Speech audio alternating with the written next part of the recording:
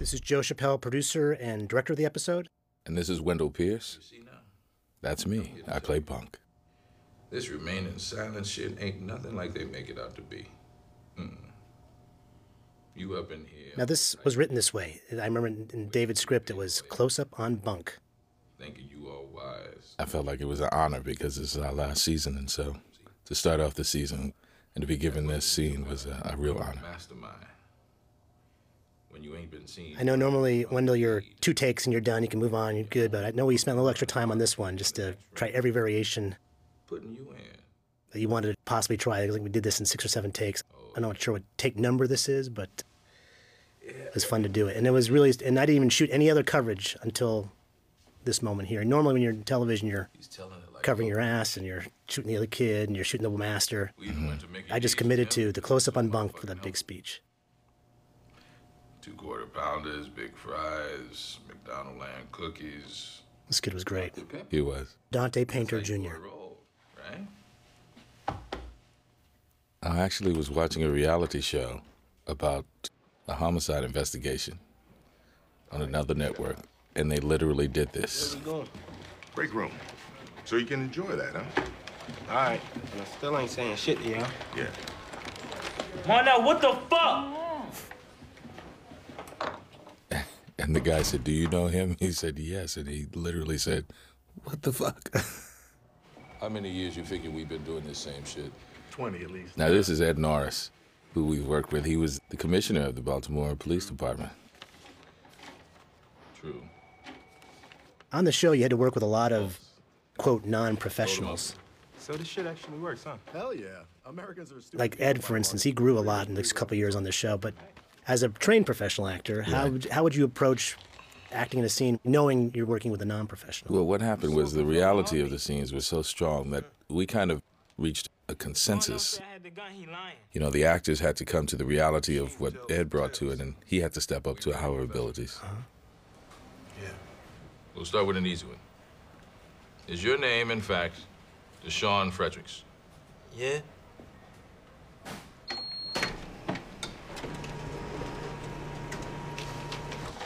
True.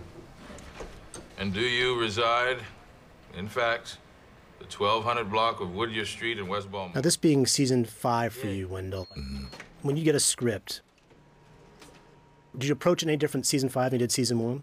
True. Is the character now so ingrained in you? Bunk goes this, Bunk would do that, or is it everything's always fresh? Things are always fresh because I realized this year, more than ever, I did so little police work on the street. Bye. I Lying love this. motherfucker. The machine is never wrong, son. This kid between takes actually seemed like he was afraid of the machine. Busted the cap and Pookie ass my own self. Left him on that home and shit. He just a bitch is all.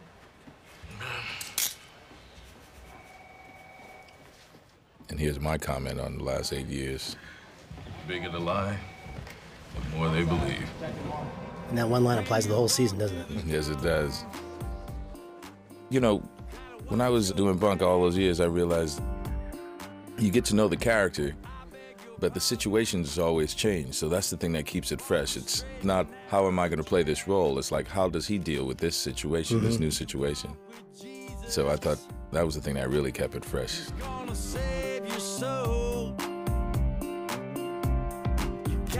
At what point in the run do you feel like, okay, I know this guy? Like instantaneous from episode 101, or did it take you into season 2? How long did it take you to feel super comfortable with that?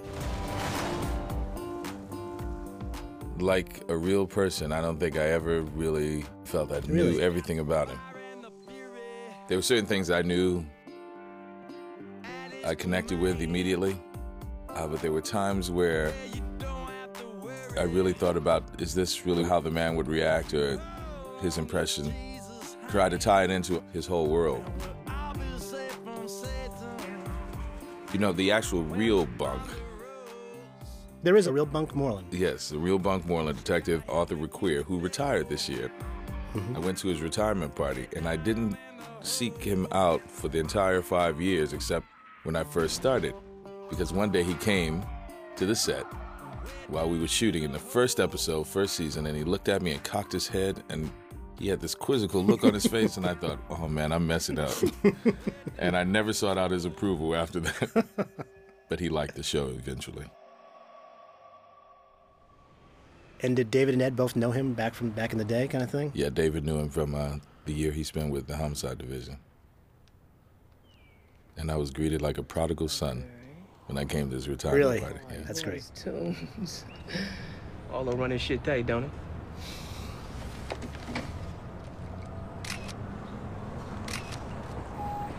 We got one coming in, unidentified number 1 male. Yeah, more face-to-face. Now, question for you, Joe.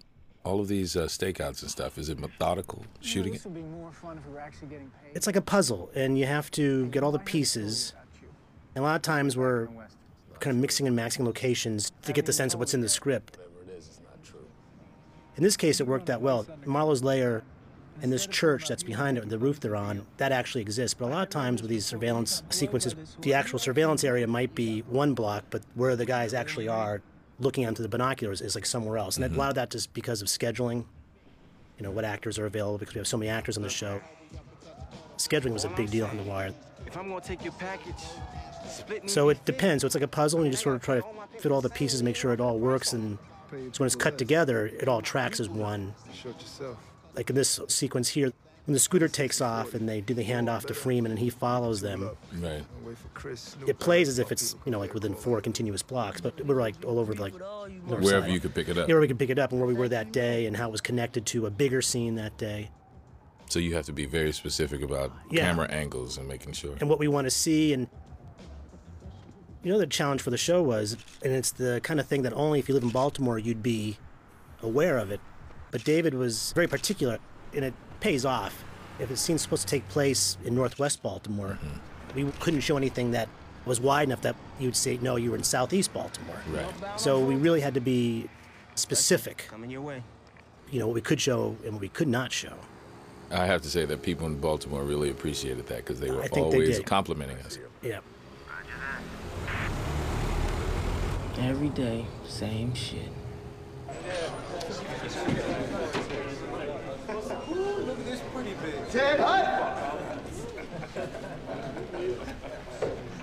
And these roll calls I actually saw in the Western District. Pretty spot on. I'm not gonna stand up here and pretend to be insulted because you all are pretending to respect the rank. Today he's an SIC. Tomorrow he might be a newly minted lieutenant. You never know what these career-minded motherfuckers do. This sequence incorporates some handheld shots just to sort of connote that the idea behind this season is that the police department's broke and it's on the verge of anarchy. Right. So just to give that little sense that it's not quite the Western as we remembered it from season 4 and season 3, things are kind of on the verge of a breakdown, and that's what the choice to go handheld here was. And also to reinforce what Carver's going through and trying to keep a lid on this. The archdiocese for my kids' tuition and my ex-wife, so she can pay a cut of attorney. Shut the fuck up and sit the fuck down! Seth is great. Fucking seats! Right. I really liked what happened with Carver over the 5 years, how he started off as kind of a knucklehead. Yes. And then season 3 was a big change for him when he comes under Colvin's influence. One of my favorite scenes in the entire series is the scene between Carver and Randy Wagstaff at the hospital. Oh, the end of season 4. When he walks away at the end of season 4. Pay my ass. This shit here is just paper. 65 hours of worthless paper. Right here. Officer Brown, sit your ass! Sit!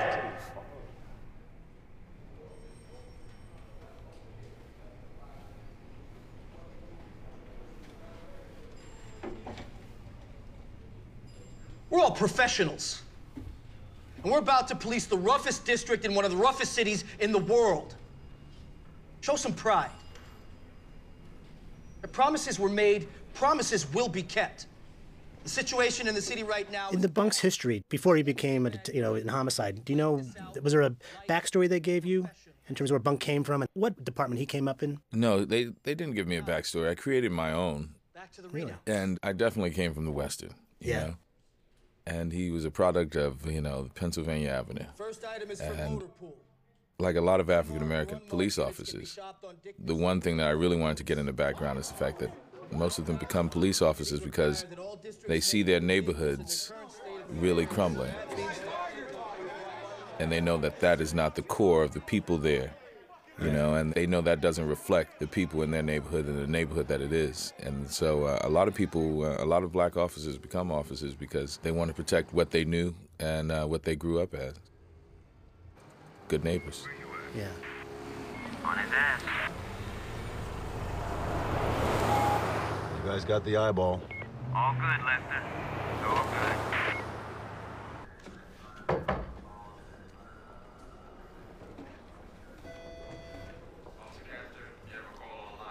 Natives are restless, huh? I'm going to ask you a question. It doesn't really apply to this episode, but this season. I wanted to ask you this last year. I just didn't get the chance to. But no, wait. Before you do, that is the real Jay Landsman. That's right. And he really grew as an actor over the 3 years. And we as actors really appreciated having the real officers on the set. And another example of the diversity of the acting corps is this actor who plays Detective Brown started as background. You know? Right. Over the course of the years, the world was so complete that I think he had a pretty great season. Yeah, he did. And I love this fight scene. Yeah, we intentionally wanted to make this as messy and as non-professional a fight as you could get. Yes. That's my car. But now you were saying? So I was asking, you know, the ethical dilemma that Bunk goes through later in the season, and he finds out what's going on with McNulty and Freeman. And just based on what you were just talking about, where he's coming from a place where he wants to be the good citizen. Right. And I think Bunk wrestles with it. We see him wrestling with that, like, should I out these guys or should I let it go? What was your take on that? How did you play that? It is very easy to chip away at your kind of moral compass. You know, we all just cheat a little bit on our taxes. You know, it doesn't mean anything. And I'm actually doing a lot of civic work right now in New Orleans, where I'm from. And I can see how it's very easy to go, well, you know, I put this all together. So, you know, it's okay for me to take a point or two in this construction deal, because it really is. I did all the work, you know. And I really see that that's a part of human nature. Right. So it really gave me something to play, which is the rationale they use. Although we're doing something wrong, it's for something that we think is right. But if you go down that slippery slope, who decides what is right and wrong, ultimately? Absolutely. You know, Hitler thought he was doing a great thing when he was building the Autobahn, you know, and then these rockets, and then he said, you know, there's one other thing I want to do. Take over the world. Would you have been surprised if, say, Script 507 came in and Bunk goes to Daniels? How's crime? How are your No. That would not surprise. It would have not, no. Because it actually would have been an even harsher dilemma to play, because ultimately I would choose to do right and lose my friendships. Right. You know? They're still coming, just a year late. Right now, I gotta throw every dollar at the schools, but you tell your people, I know I made promises. Where else can you guys trim? Well, we've been running a prolonged investigation into all the bodies we pulled out of those houses last year. Now, all these years I've been on the wire, I've never been in City Hall. We're not close to an arrest. And that's the great thing about The Wire. It's such a huge cast.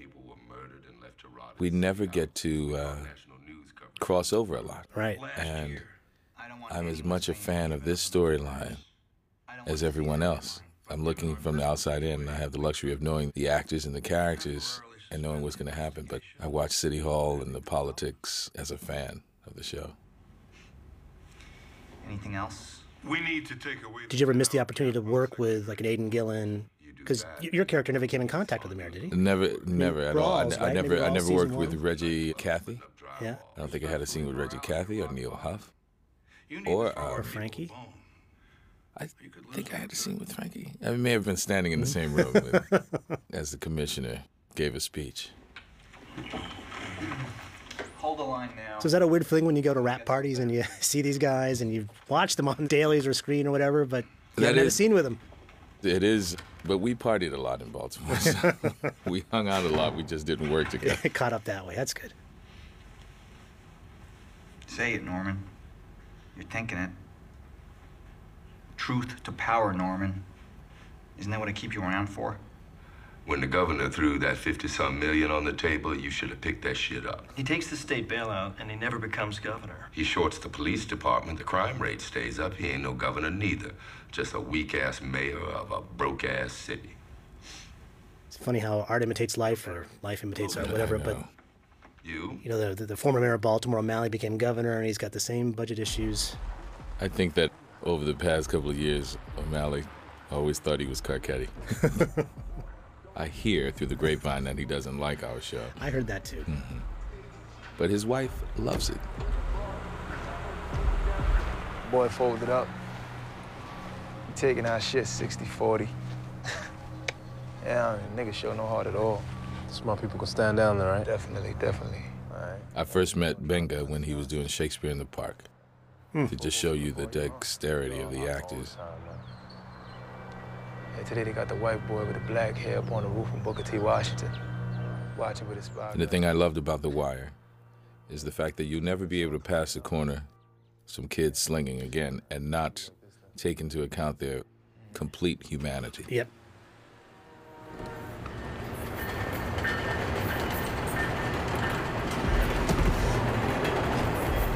We got lucky with that train there, and it really, I think it helps. You know, those commuters on that train going to Washington, and they're just going by, and those meetings like that are going on all the time. I've actually seen online that real avid fans have picked out the park on the train, and so they look forward to passing that spot all the time. Known this guy for months, man. Baltimore should do like a walking tour or a driving tour of The Wire. It would. It would like be Gettysburg great. or something. I'm serious. We're done. Amsterdam was here, and this was there. Gas up. Hey, Marcus, you got a count for me? Spidey, you got a count for me? For you? No. Did you work with the kids much? I didn't work with them until this year. I had The great scene with Randy, right? Yeah, the one scene with Randy. Can't say for sure. And these kids were fantastic. I really just think that the fourth season was the first time in any art form where you dealt with the decline of the American education system. Yeah. A real examination of it. Go home, man. Bug will be out of school pretty soon. I ain't you, Michael. Go get Bug. I'll see you tonight. I recently saw 401. These kids grew up I in front of know. our eyes. It was pretty amazing. It really is. And Tristan Wiles, who plays Michael here, Yo, we short? I just think is one of the great young actors out there. I mean, he is the epitome of Michael. There's the other Michael that we all know of being torn between being pulled into this gangster lifestyle. Corleone. Yes. I've always wanted to ask David if that was why he called him Michael. That might have been an Ed thing. That might have been one of Ed's. Because he was so close to that season 4 story. You know, not that he was Prez, but he was the middle school teacher. Right. And that's Ed Burns. Yeah, Ed Same Burns. lot they've used twice in the last week. One on McCullough. Mm-hmm. That's pretty thin considering how long we've been on these guys, Lester. They're gonna get lazy, fall into a pattern. They all do over time. Someone say over. You and Clark had a number of scenes this season and other scenes. You guys seem to have a pretty good rapport. Oh, yeah, we have a great rapport. Had you worked before on something else? Or? We've never worked before, and actually, Clark Peters, myself, and Dominic West went down to Mardi Gras in New Orleans one year, and we had a great After time. what season? That was in the second season. And we snuck off in the middle of shooting. You guys didn't know about it. And we had a great time. Get around or two. Oh, you had a Bojack, huh? Yeah. And the gazebo here for my wife. Lieutenant, you get any word from downtown on when they're gonna start paying out the OT again? Because we go on double shift on these surveillances. They haven't told me anything. I just love this character, this Lieutenant Asher character, the clueless commander. We have to shut it down, Colonel. Explain to me how we come up on 22 bodies. Explain that to me. This comes straight from the hall. You're talking about a year's worth of work by my best people. Now, a lot of people don't know that Lance Reddick is a classically trained musician. I did not know that. He went to Oberlin. What is his instrument of... Piano. And we're on hold. The mayor's made a few commitments to me personally. If you want to call in a marker on behalf of this department, feel free. And what's interesting is Lance and Larry Gilliard from first season who played D'Angelo, first and second season. Larry went to Juilliard after me. I thought he was in theater, like myself. Come to find out that he is a classically trained clarinetist from Juilliard. Wow, I did not know that either.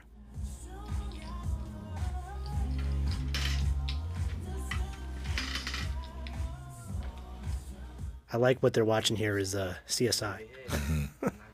Kind of the juxtaposition of cop shows. Definitely. Okay. Little man bringing it.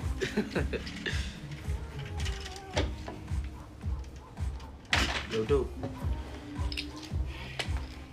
I've been thinking. You ain't need to put in time on the corner if you don't want to.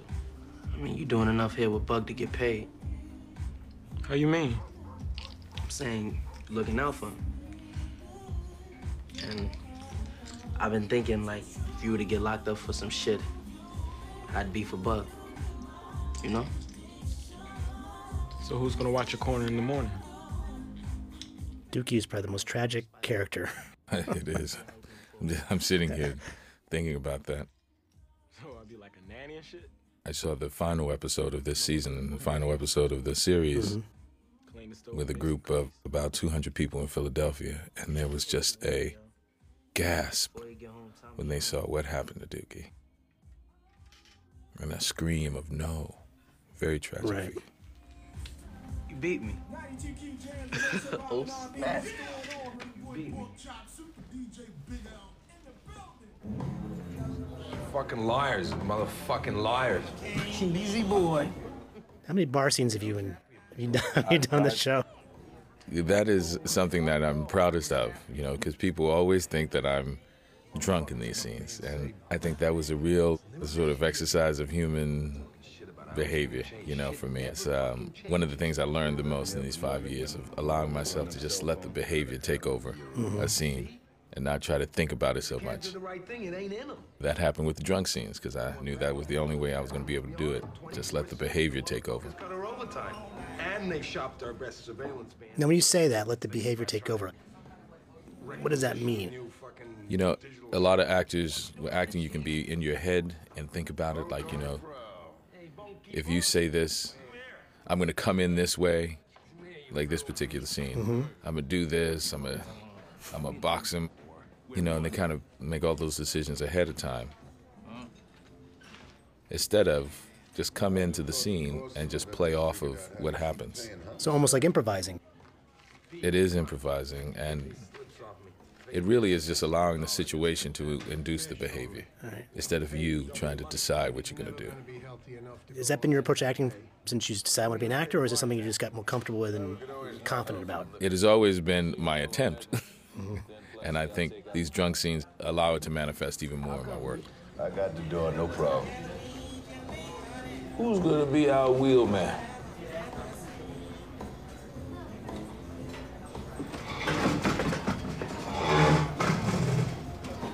Every plan a weak link.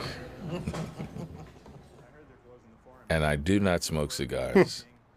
And unfortunately, Properties always gave me the cheapest White Owl sugar-tipped cigars to smoke. And you're actually smoking, right? And I would smoke them. You're not faking it. You're actually smoking. I would actually smoke them.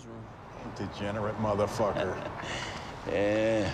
Cleveland sure do like to hire them sweet young things, don't he? 23, 4 years old. And here's both of our colleagues, Clark Johnson, actor and director, who directed our pilot. Yeah, our esteemed managing editor. Right there. And the gentleman in the middle is Bill Zorzi, one of the writers, playing Zorzi. Question mark. Yeah, Clark was great. He's a fun guy, and the crew loves him. And I think he made Gus the kind of boss you want to work for. I know. And the thing that's great about The Wire is the fact that it trusted the intelligence of the fans and the audience that we can bring in a new segment every season like this. The media this season introduce a whole new division. What? I've got calls up. You start writing now, and I'm not here 10 o'clock. Did Bunk have any connection with the news? I'm trying to think, was there any scene with nothing with Templeton? Or... I was a fan of this also. Just hang out with Clark in Baltimore. Yeah. I'll top it with whatever smells fresh. Make the double. My one connection was you saw me reading the results of the stories all the time. That's right. That's right. And I had a real dilemma this year as I was always sitting at my desk. And I'm sure this was tough for directors also because we had those petitions. Right. I had to try to make sitting at my desk different for 10 episodes. Might be. Hey, I'm not the police reporter. And those are two reporters there. It's Michael Esker on the left, who is a columnist for The Sun, and Laura Lippman in the middle, and a novelist, and recently married to David Simon. Left him in the smoking lounge, hit him on the cell. What kind of people stand around watching a fire? Some shameful shit right here. I know an editor of a Marin paper, and that actually happened. Theirs was an accident where they were standing watching the accident. This sequence is a little unusual for the show because there's a few shots of Clark just walking through the space without any dialogue, and normally we don't do that, but because this was a new space, introducing the newsroom, we let some shots play out longer. You just don't see that. We don't do that often. But we wanted to show off the newsroom, and so you had an idea where everybody was in relation to one another. Mm-hmm. Gus is in the middle of it with the Metro desk. 2 o'clock. I need budget lines in case anybody's threatening to commit an act of daily journalism.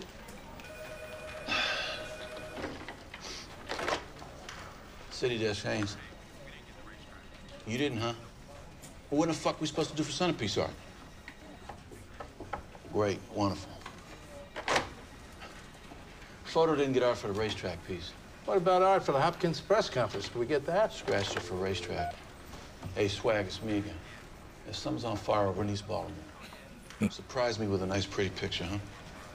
Look, what we have is drug violence, and plenty of it. What you have are federal gun statutes that come with a 5-year minimum, no parole, and... This was written in, that whole controversy that came up with the U.S. Attorney Generals. Mm-hmm. This guy's what this guy is, but this was before that whole thing came up recently where Rove was trying to get rid of him, if they were politically acceptable or not, and they were trying to get rid of him, and this guy perfectly got the Republican Party affiliated Attorney General. You with a dozen FBI agents and all the wherewithal they need to work that case. But we want Clay Davis to go federal.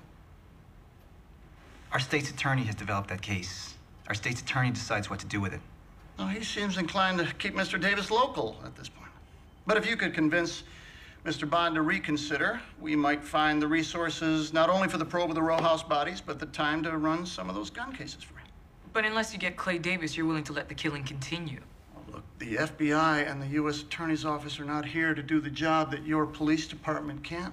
Don't blame us for your ineffectiveness. Baltimore is knee-deep in blood, and unless this guy can hang a Democratic legislator, he couldn't give a damn. And to protect that legislator, who happens to be one of the most... It's these scenes which I just love about the show, because it just, for me, okay, now I see how things really work. Right, and we were invited by the mayor of Philadelphia to see the finale, but around the country, in city halls and in government, they feel as though this is the first time anyone's really tapped it. Really tapped into the synergy of what happens in politics. And how things get done or why decisions are made and for all the wrong reasons. But it makes sense within the logic of it all, what everyone's agenda is. It's tough. That go well? Now, that actor was Joe Erler, who got out of Yale, I guess the same year I got out. And Reggie Cathy here also went to Yale Drama School. Another 4 years in the governor's You know Joe? mansion. Yeah, I know Joe Erler.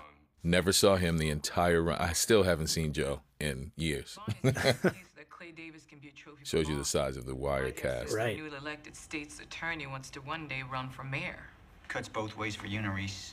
If the feds get Clay Davis... Other than the locals who each cast, it's really a New York-based cast. I mean, other than Dominic and Aiden coming in from overseas. But, right. And Clark Peters also lives in London. But a lot of you guys, living and working in New York. Where are you located now? What's home for you? I split the year between New York and Los Angeles. And on the weekends, I go down to New Orleans to deal with bringing my neighborhood, Pontchartrain Park, back to life. And how's that going? Like that scene. A tug of war. People always mentioned that he never had women, Marlo. A lot of kids, everybody was like, why doesn't he have a girlfriend? You see, he just uses the girl to get, you know, to the co-op. You know, better hit the mini bar, watch TV. When she settle, go take care of the other thing. I use Monk for my ride. Jamie Hector, who played Marlo wonderfully, he's a true gentleman, and he had a lot of trouble grabbing her butt there. He just did not want to do it. He felt so uncomfortable doing it, and we had to keep at it like... And the one other time when he had the sex scene a couple of years ago, it was very uncomfortable having the scene and then having to kill the woman afterwards. East Baltimore gonna be in Essex. Yeah, there's a market already along Route 40 and down at Turner Station. And new territory go to who claim it. And that scene, I remember when he shoots her, it was one of the most interesting scenes because he, for one of the few times in the show, if ever, like showed just a glimpse of remorse. And then Banga, Chris comes up behind him and says it had to be done. Right. It was just a really interesting scene. Well, I am East Side, for the most part. But I'm talking about Hungry Man. Robert Chu, as Prop Joe, was great, and he was a huge help, especially season 4, working with the kids. We'd almost have like an acting class. We'd get the scripts, and he'd sit down with them and work it through with them and try to get some basic questions answered. So when the kids showed up on set, that was one of our big fears season 4, is we're going to have all these kids, and they're going to be a lot of screen time, a lot of shooting time. And plus, because they were minors, they had to be out by a certain time. They couldn't work the whole 12 hours. But Robert would work with them, get them set, so by the time they showed up on set, they had their lines down perfectly, knew what the scene was about. He was like an MVP that year. Yeah. Kind of an unheralded He's MVP. a counselor, right? In Baltimore. Yeah, well, it's just a thought. Well, look, man, what's the percentage breakdown of the new territory anyway? I mean, that's the first thing we need to figure out. Amon Glover, who played Slim. He's an air personality in D.C. Yeah, great find for the show. And then one of the great tragedies of this year, because his brother actually was killed in Washington, D.C. Right.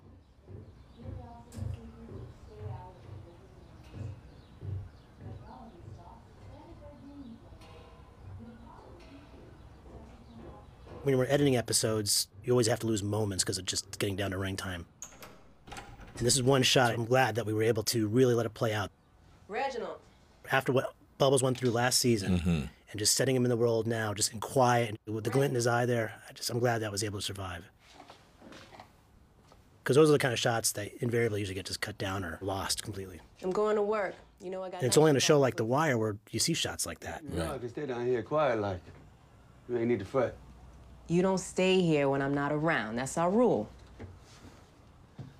I'm your brother, Ray. I gotta know where to go when I leave here. Last time I left you alone in my home, you dragged half. And this was a beat that David had from before we even started shooting episode 1, this whole thing with the stairs and the metaphor for the stairs. But you can keep the door locked, right? I think in David's mind, Bubbles is kind of in limbo for most of the season. It's only at the finale where he gets to go up. Right. He had that image in his mind, I think, those stairs right there. He couldn't go up those stairs until the very end.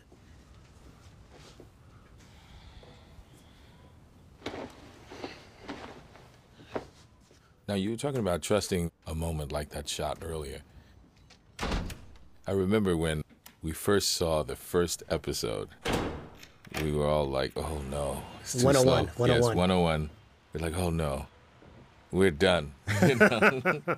And I think, you know, now we trusted that the audience would stay with us and be patient with the pacing of the show. Were you nervous about that also, or it was a leap of faith? You know, I wasn't a producer season 1. I think that was the aesthetic that David had always seen for the show, and it was like, well, if people are going to believe it, they're going to believe it. If they don't, they don't. But I think this is the way it should be. I think it's true. And he stuck to his guns. I don't know if there was network notes saying, hey, you got to spice this up, put some score in there or whatever. Knowing Dave and having worked with him the past 3 years, I think he was like, this is it, and I'm going to put it out there. If it works, it works. If it doesn't, it doesn't. But at least we did it the way it should be done. Cedric thought he would try to reason with... As the seasons went on, though, and we kept adding worlds to the universe, you know, City Hall, and the kids, and this season, the newsroom.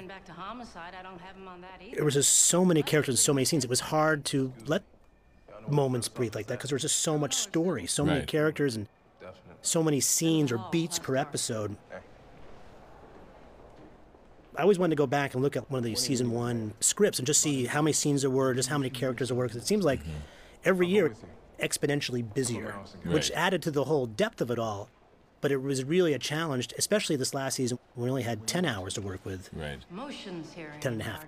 Last episode was long, but still, like season 4, it was like 13 episodes. When we put the episodes together, I really felt missing those 3 hours. Because things just had to come much quicker than they probably should have. Additional cutbacks are said to be coming in the city MTA routes. Trial balloon from the governor. And it's so interesting that the fans had grown accustomed to the pacing of the Exactly. show. So there was commentary about how they felt as though things were being squeezed into an hour, or things were happening a lot faster than they were normally accustomed to. Which is interesting because, you never heard that in the whole television ideology of slow it down. Right. I mean, I think, relatively speaking, this season zips by. Right. Simply have to do more with less.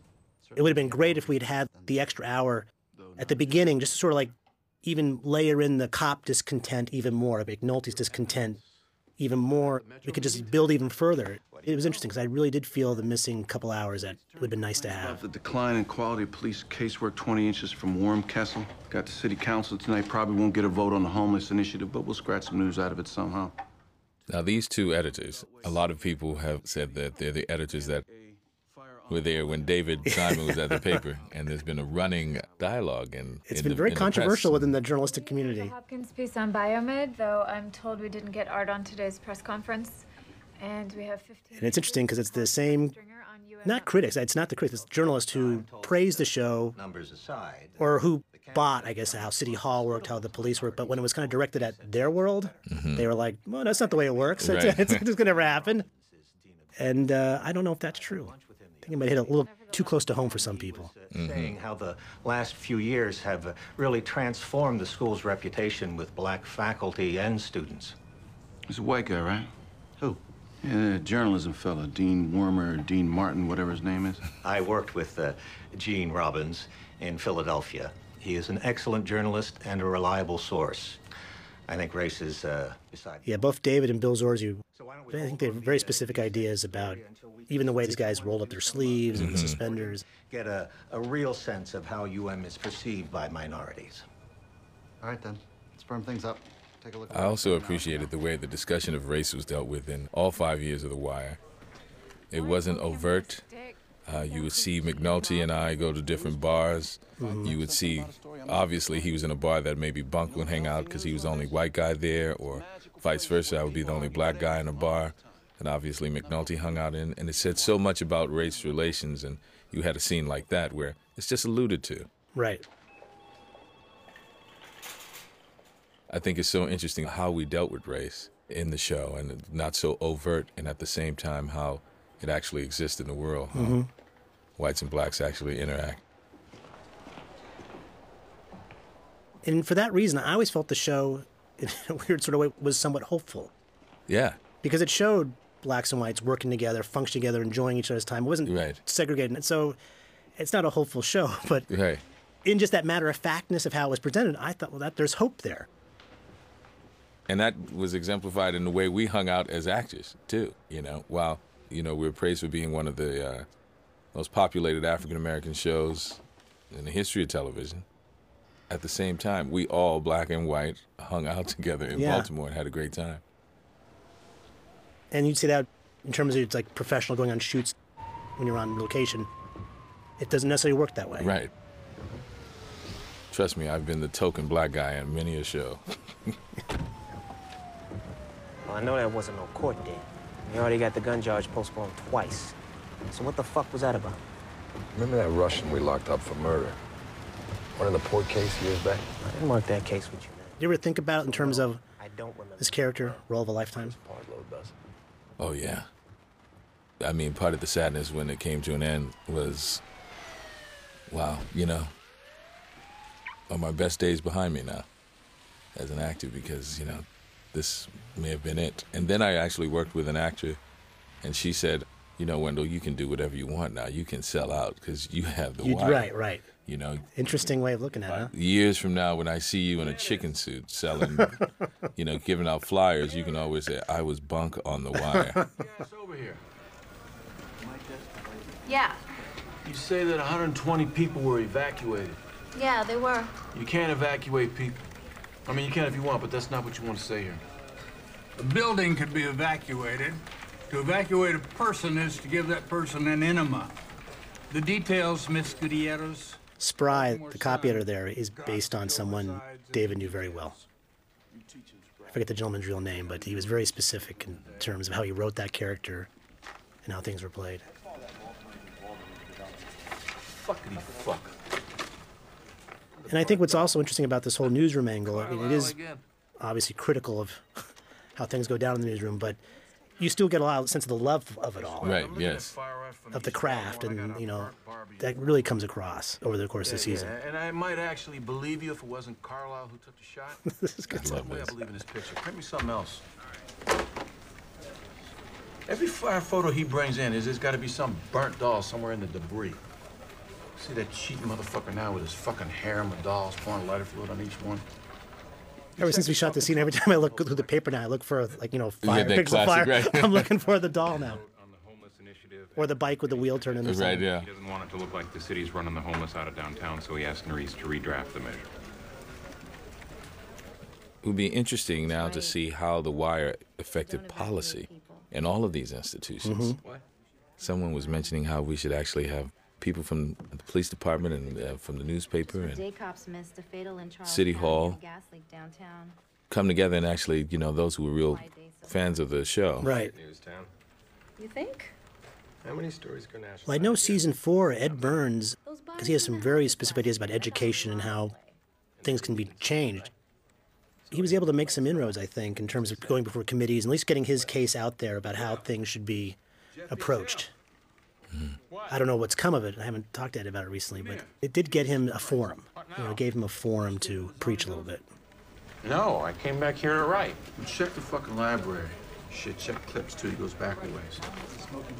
No, check that. You go back to the hall, you get the vote on this thing. Find out who sponsored this. Find out whether Carcetti or Nerys or whoever's behind it. You buttonhole them, find out what the hell's going on. Why? Who's Ricardo Hendricks? The drug dealer. Fat-faced Rick. Alma, Scott. This property. And what was so great, it's so populated by so many characters. We as the actors would have to go back and research and kind of, we're looking at these DVDs along with you guys, going, Ricardo Hendricks, who's Fat-Face Rick? Wait, which one is Fat-Face? It's so interesting in gatherings of actors also. Before the season came out, we didn't know anyone in the newsroom.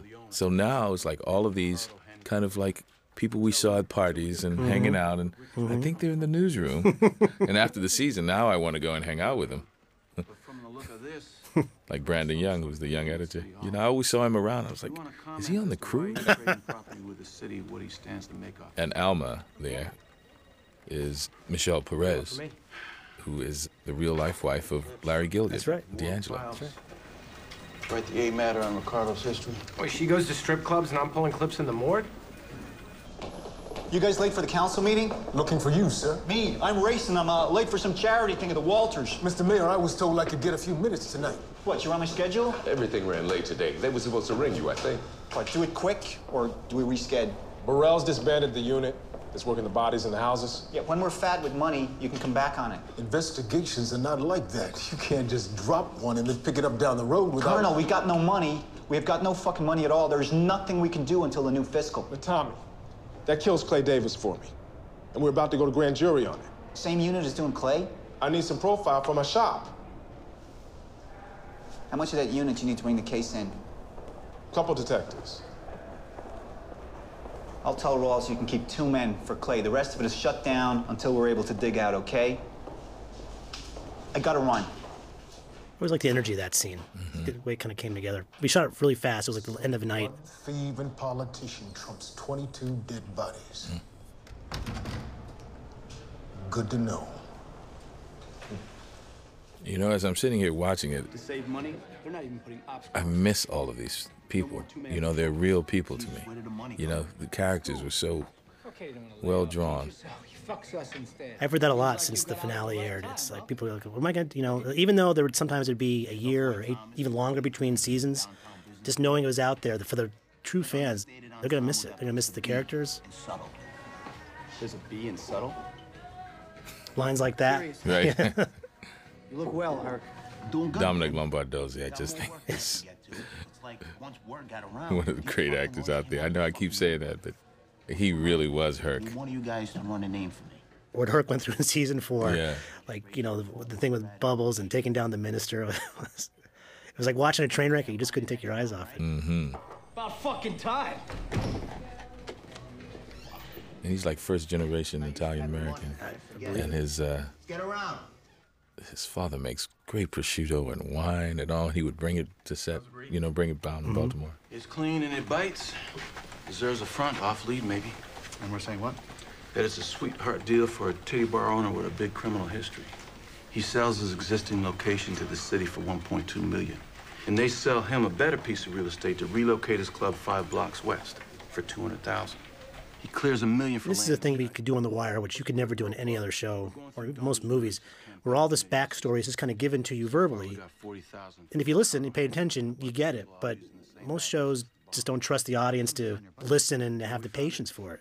Actually, Jeff Price found it hidden. Executives should really look at our audience, which by the end of the 5 years, rich, poor, young, old, white, black, just everyone could identify with at least a segment of the show. Price for you, line 2, and he's got Maurice with him. Oh, shit, here it comes. Gus, it's Jeff. The council president would like a word with you. On the record. No, she's given me her quote. She wants to talk to you off the record. Put her on.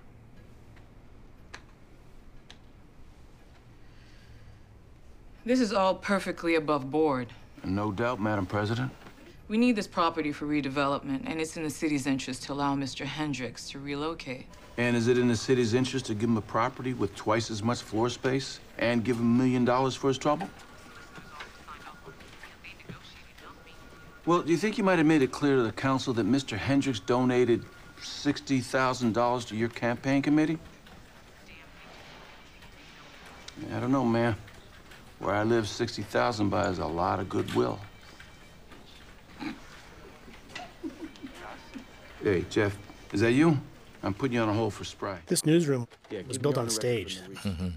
And Vince Peregrino, who's our production designer, I think he spent the longest time looking for a space that we could create the newsroom. That campaign finance shit.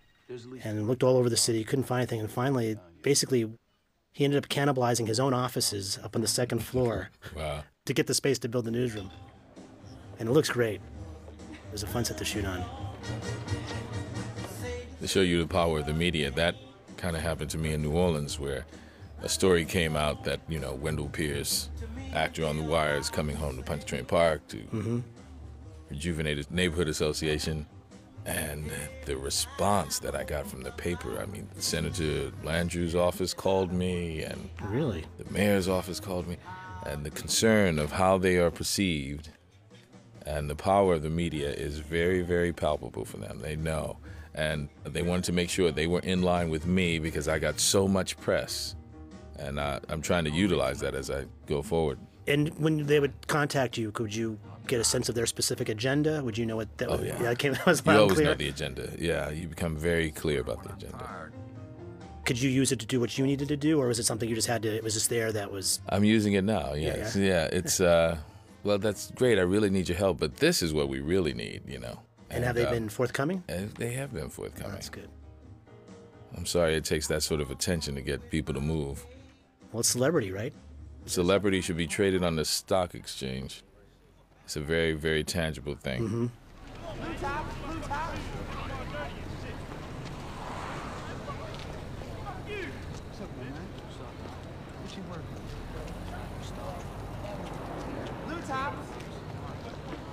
When you get recognized in public, is it as Wendell or as Bunk? Do people know you as like Wendell Pierce plays Bunk, or is it just, hey, it's Bunk? It's Bunk. It's Bunk. Even when I work, you know, writers ask, "Can I call you Bunk this week while you're here?" And I'm like, man, I'm sure glad it's not Gilligan. You know, I'll take Bunk any day. Bugs. Yo. Huh? That's one of the characters who came back just for that little cameo this year.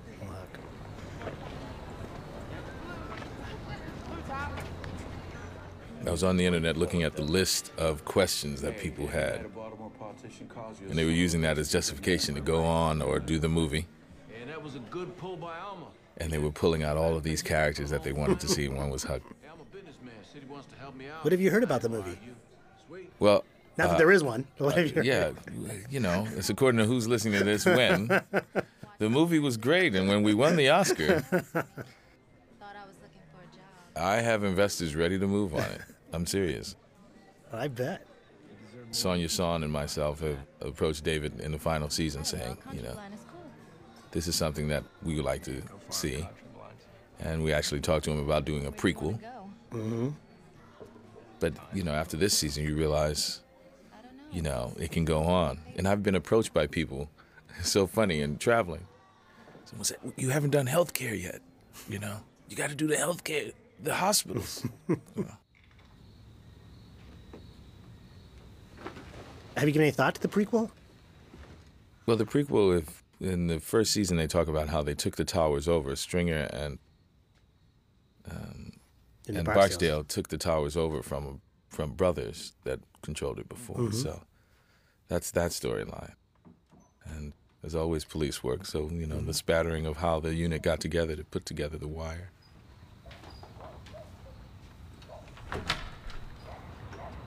How was it doing the prequel? HBO had that on-demand, almost like prequel, where it's like the little vignette, little short, where McNulty meets Bunk for the first time. Yeah, it was great to do.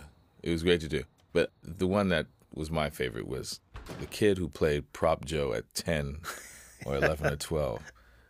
I thought it was dead on. And the kid who played Omar. I have an affinity for children actors, man, because they're so honest all the time. No pretense. But Dominic and I, you know, fell right into it. Yeah, it looked that way.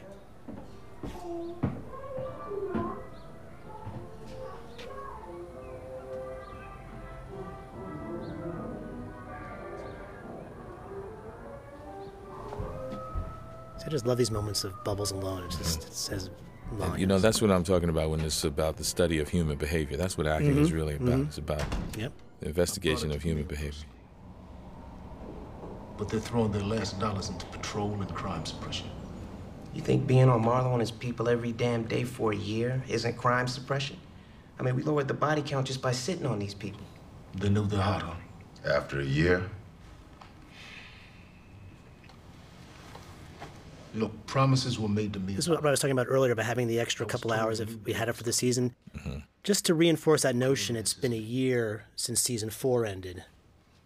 Things do happen relatively quick now. I think if it was another year, like it would have been season 2 or 3 maybe before this happened. This beat happened. Episode 2 or 3. Yeah, like, you know, into the season. Lieutenant? But right now, because of the time constraint, it had to happen in episode 1 so they could keep the story going. You two are assigned to the state's attorney's office to help grand jury the Clay Davis thing.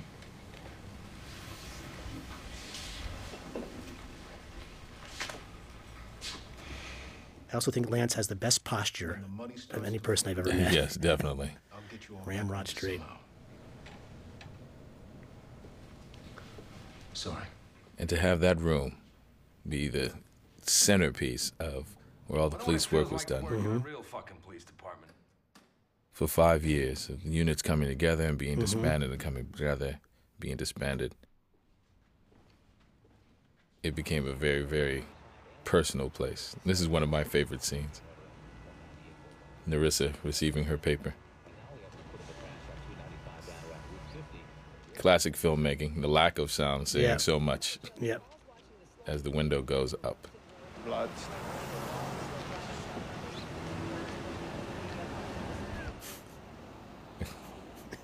You know exactly what she's saying. Yes. And Sheila Dixon, the mayor, was always a little wary about the show and always assumed that Narissa was a depiction of her, even though David Simon has said, no, this is not you, Madam Mayor. But then when she saw how pretty Ellen was, I think she eased up.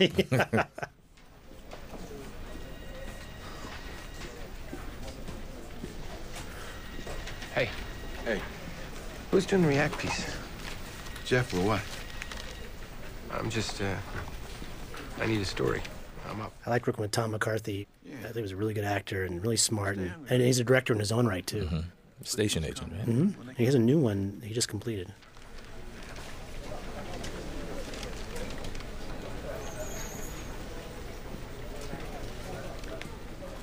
It definitely planted the seeds for the season.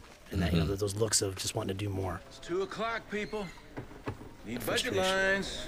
There are a million stories in the naked city. But today, you poor mooks only need to throw me 3 or 4.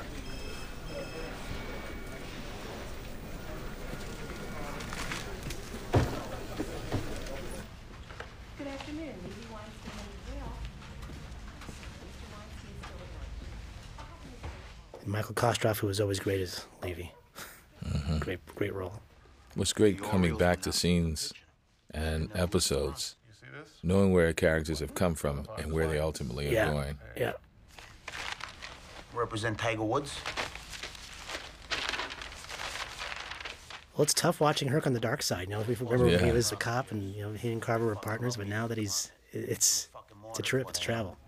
Pull over some black minister, piss him off, and I lose my fucking job. 1 round. You, a prominent defense investigator, let these other guys buy a round of drinks ever? Kid, it's time you learned a little something about the expense account. And this is the last scene of the episode, and as Landsman says, the prodigal son returns. Back to homicide.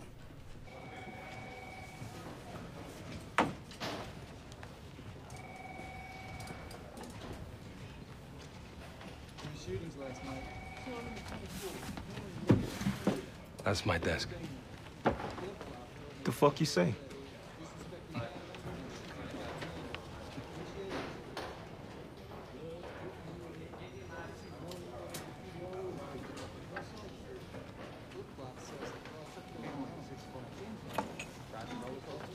The actor who played the rookie detective. Dennis Hill. I can tell you right now, I don't know his name because I treated him like a rookie. I felt bad. But he did great. He had bigger scenes later on, and he did really well with it. Oh, he was fantastic. The prodigal son. Delaney Williams is great.